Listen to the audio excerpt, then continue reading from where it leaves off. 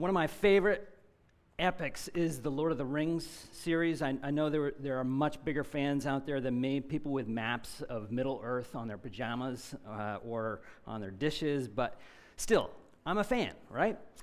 And so for the slim few of you who haven't read the trilogy or haven't seen the movies, the story centers around these two hobbits. Their names are Frodo Baggins and Samwise Gamgee. And where they're from, this obscure little place called the Shire, is much different than where they'd end up. Life in the Shire is comfortable, with their little homes built into little knolls. It's like a rabbit's paradise. Their grass is lush. Flowers and trees are bountiful. Gardens are plentiful. And the food, hobbits are passionate about their food and beverage. First breakfast, second breakfast, and 11sies all before lunch. Not a worry in the world, right? Why would you ever leave the Shire? That is the million-dollar question. Centuries of experiencing these creature comforts has made more than their bellies a little soft. Their character was soft too. The hobbits were notoriously known for their cowardice, known for their weakness. Not things you'd necessarily be proud of. But as we see at the beginning of the story, things in the Shire aren't as rosy as they appear. Gandalf, the wizard, informs a couple of hobbits that their beautiful world is in grave danger. And he invites Frodo and Sam on this incredible journey with a colossal mission. The mission involves rescuing the world from certain peril. But it also includes maintaining a fair share of hope of setting things right again. We're continuing to look at the topic of hope. Today, the question we want to ask is, how does hope actually change us? Just like the fictional characters in Frodo and Sam needed growth, we're asking, how does hope and all the experiences that go with it actually change us, actually grow us and mature us? Last week we looked at how absolutely critical it is to have hope. We looked at small hopes and the big hope.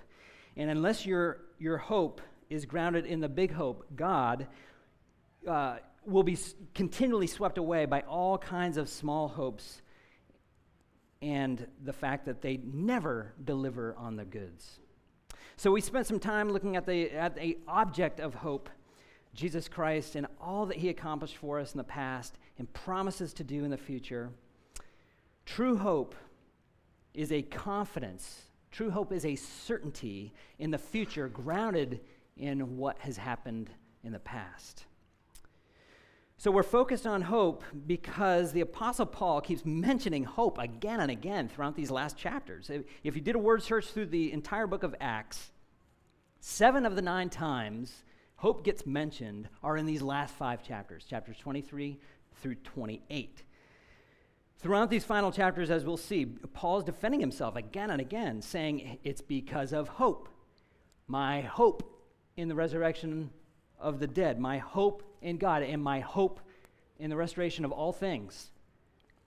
That's why I'm on trial. So last week, at his first trial, we saw hope front and center. This trial was between the Sanhedrin, they were the plaintiff, and Paul, he was the defendant. And all this was being arbitrated by this Roman official, this tribune, which is the equivalent of an army colonel today. So he was in charge at Jerusalem. Acts 23:6, Paul says in his defense, it is with respect to the hope and the resurrection of the dead that I'm on trial. And we'll see it again in the next chapter, chapter 24. The first trial ended with not so well, like a lot of violence, a lot of shouting. It was so bad that the tribune dragged Paul back into the barracks because he was afraid for Paul's life. And I'm skipping over the second half of chapter 23, but Luke tells us that there was actually a plot to kill Paul. His nephew actually hears about it, finds out, was able to arrange this private meeting with the tribune. The tribune secretly gets Paul the heck out of Dodge and sends him with 200 soldiers, to Governor Felix up on this coastal town called Caesarea. So Felix says, you'll get your hearing when your accusers arrive. So 5 days later, the council shows up and the hearing begins. And it begins by letting the Sanhedrin take the stand first. And so they say, hey, Paul's been a toxic plague, okay? He's stirred up riots, and he's desecrated or profaned the temple. Hear for yourself. You'll see exactly what we're talking about. So over to Paul. Paul's turn. So we're looking specifically at Acts 24, verses 10 through 21. Acts 24, 10 through 21. And when the governor had nodded to him to speak, Paul replied, knowing that for many years you have been a judge over this nation, I cheerfully make my defense. You can verify that it is not more than 12 days since I went up to worship in Jerusalem, and they did not find me disputing with anyone or stirring up a crowd, either in the temple or in the synagogues or in the city. Neither they can prove to you what they now bring up against me. But this I confess to you, that according to the way, which they call a sect, I worship the God of our fathers, believing everything laid down by the law and written in the prophets, having a hope in God, which these men themselves accept, that there will be a resurrection of both the just and the unjust. So I always take pains to have a clear conscience toward both God and man. Now, after several years, I came to bring alms to my nation and to present offerings. While I was doing this, they found me purified in the temple, without a crowd or tumult. But some Jews from Asia, they ought to be here before you to make an accusation, should they have anything against me. Or else let these men themselves say what wrongdoing they found when I stood before the council.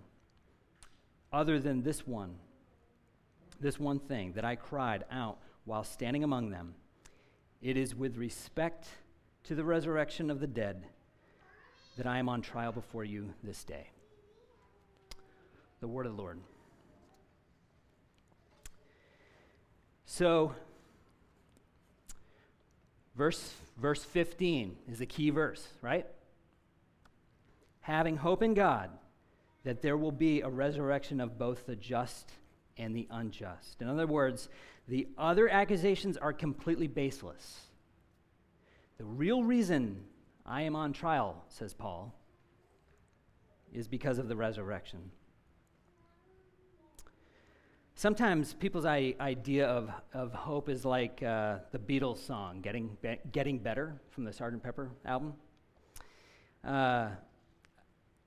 The line goes, I've got to admit it's getting better, a little better all the time. You know, I love the Beatles, but their theology, kind of not so much. Hope isn't sunny optimism. Isn't the sunny optimism of Paul McCartney. You know, the gray skies are not necessarily going to clear up. So a Christian's hope is a confident expectation in the future which rests on what God has done in the past. And what God has done in the past is he's shocked the whole world by sending his only son to ultimately die in our place so we could have new life with him. So how do we know that Jesus wasn't more than a martyr? More than offering great sentiments, but substance was lacking? No, the answer is the empty tomb, which we just sung about. So back to our main question, how does this hope actually change us? How does it transform us? How does it grow us and mature us? Well, there are lots of places you could look in Scripture, but I thought looking at some of the other writings of this guy, Paul, would be most fitting. So we're going to look at Romans 5, 1 through 5.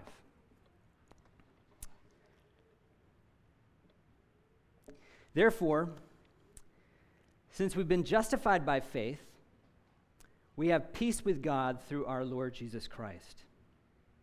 Through him, we have also obtained access by faith into this grace in which we stand, and we rejoice in hope of the glory of God. Not only that, but we rejoice in our sufferings, knowing that suffering produces endurance, and endurance produces character, and character produces hope. And hope does not put us to shame, because God's love has been poured into our hearts through the Holy Spirit who has been given to us. So first off, looking at that first verse, what does Paul mean when he uses the word justified?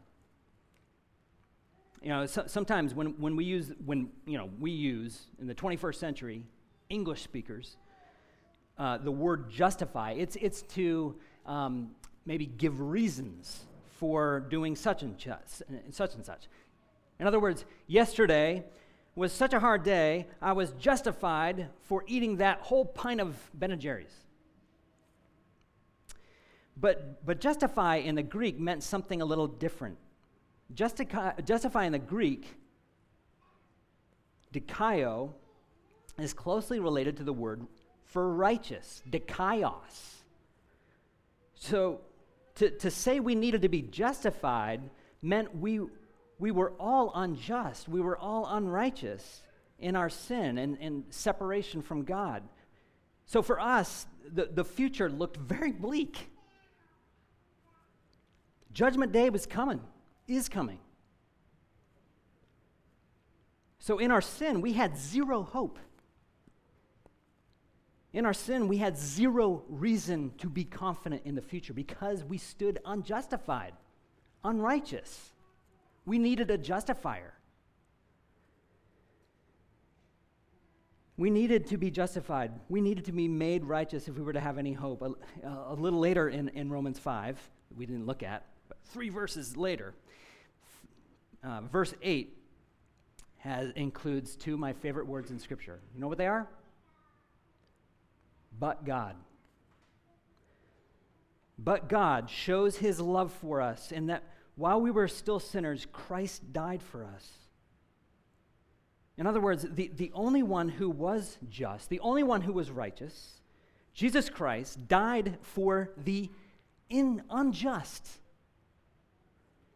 for the unrighteous, you and me.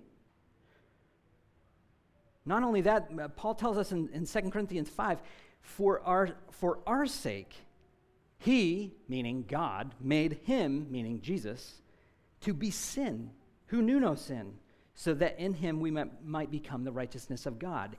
So through our faith in Jesus, which is a gift in and of itself, he's taken all of our sin upon himself. And in its place, he's given us all of his righteousness. That's what the word justification means. We're talking about the great exchange, where he takes our sin upon himself and gives us all of his righteousness. It's amazing. So the therefore in verse 1 is there because Paul's giving us the fruit of our justification. Therefore, since we have been justified by faith, ... Verse 1, we now have peace with God as a result of our past forgiveness. Verse 2, we now have access and are standing in grace, which is our present privilege. So past, present. Verse 5, we rejoice ultimately in the hope of glory, which is our future inheritance. So past, present, future.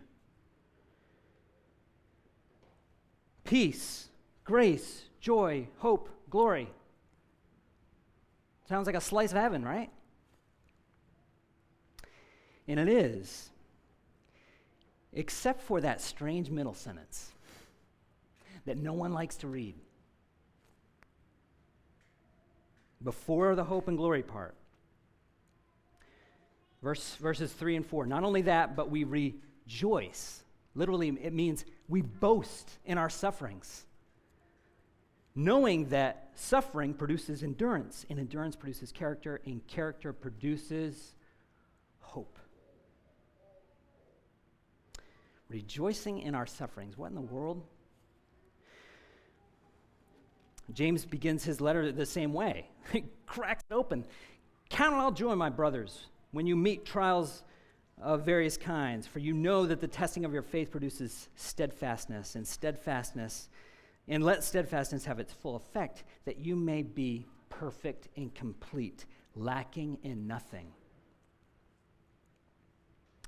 Here's what Paul and James are both saying. Spiritual growth is the present evidence of our future hope. Let me say that again. Spiritual growth is the present evidence of our future hope. The same God who promises to pull back the curtain and show us his glory in spectacular, splendorous ways is transforming us in the here and now. How does he grow us? How does he transform us? How does he refine us? Through this little road called suffering. Notice how Paul doesn't say rejoice for our sufferings. He says rejoice in your sufferings. There's a big difference. The only fruit on the vine when we rejoice for our sufferings, like, oh, man, I'm suffering so greatly, and I'm showing myself so faithful. That's the fruit of pride. That's the fruit of, or it can look like cynicism. No, Christians are called to rejoice in suffering, meaning God hates suffering. So that's exactly what our response should be. Suffering isn't a Messiah, isn't a Savior. We're absolutely right to grieve and lament all the forms of suffering that it takes. But here's the difference between God and us. God is sovereign, and we are not. In his sovereignty, God is able to use the pain for our good. And the good life, according to God, is to become more and more like Jesus. Like the hobbits who were comfortable and cozy in their little homes, in the little nooks, and needed someone to grab them by the collar and tell them, all is not right with the world. So do we. That is how suffering functions. It's like God grabbing us by the collar. And we can respond to suffering poorly. We can stiff arm him. We can cover our ears and say, I can't hear you. Or we can respond to suffering faithfully, teachably, humbly. When we respond in those ways, when we respond faithfully, humbly, teachably, spiritual growth is the present evidence of our future hope. So you name the suffering, you name the form, whether it's a health issue. I've experienced those.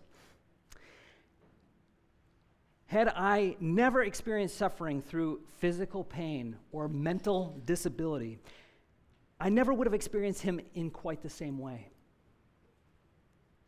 He's the one who came up with the idea of me in the first place. He knit me together in my mother's womb. It grieves him that I should suffer. That's the present evidence of future hope. My growth. My growth in connecting with him. A financial hardship. Had I never experienced lack of any kind or any kind of financial uncertainty, I never would have seen his provision. That's the present evidence of our future hope. So we're growing as we're experiencing that. A relational hardship. Had I never experienced suffering through that broken relationship, whether it was betrayal or someone cut me off, I never would have experienced God for the rock that he is. That's the growth that we're talking about. The growth of our present, growth in the present is evidence for hope in the future. John Stott wrote, "Suffering is the one and only path to glory. It was so for Christ. It is so for Christians." This echoes what Paul later writes in Romans 8. He says, "The Spirit himself bears witness with our spirit that we are children of God. And if children, then heirs, heirs of God and fellow heirs with Christ, provided," what? "We suffer with him in order that we may be glorified with him." So that is the function of suffering. Suffering produces endurance. Endurance produces character. The word for character, someone has written, is the temper of the veteran as opposed to that of the raw recruit. I'll ask you a rhetorical question. Which would you rather be? After years of going through the ugly parts of life, after years of experiencing suffering, pain, loss, you name it, do you want to be a boot camp newbie? Seriously. When you're 6 years old and you've experienced all kinds of suffering from one degree to another, do you want to be a boot camp newbie? Say, "Oh, I've never experienced this before." Or do you want to be a veteran? A veteran who's been through the war, a veteran who has the battle scars to prove it, a veteran who's not only survived, but really thrived, meaning that you have witnessed the kingdom of God actually advance through your suffering.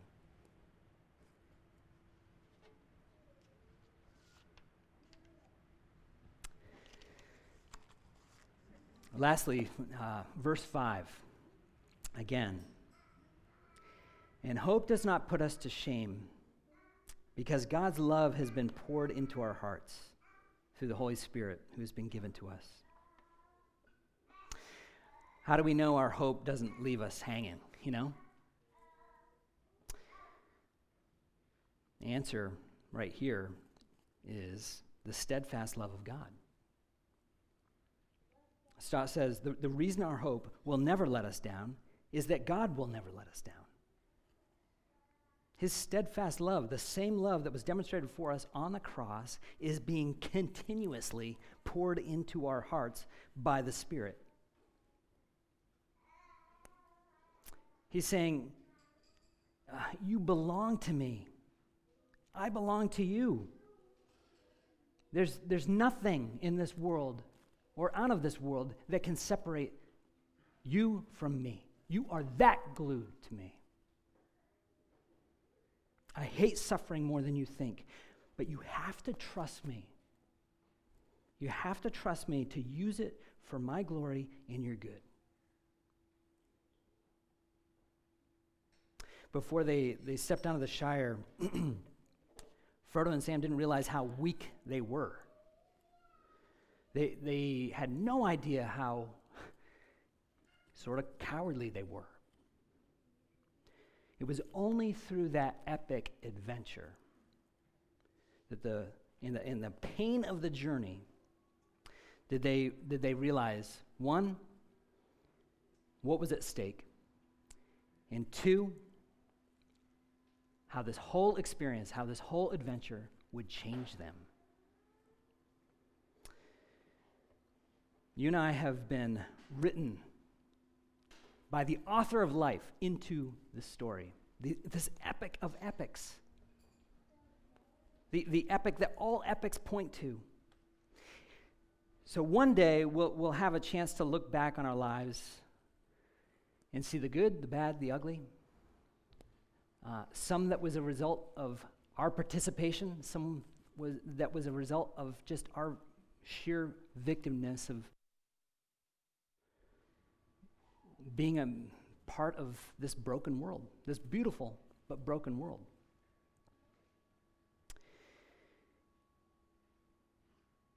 I think we'll all want to look back and see how we increasingly responded faithfully, humbly, and teachably.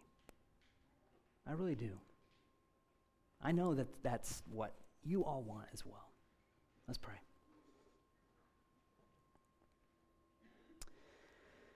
Father, thanks for this time we spent in your word. Thanks for the hope we have in you.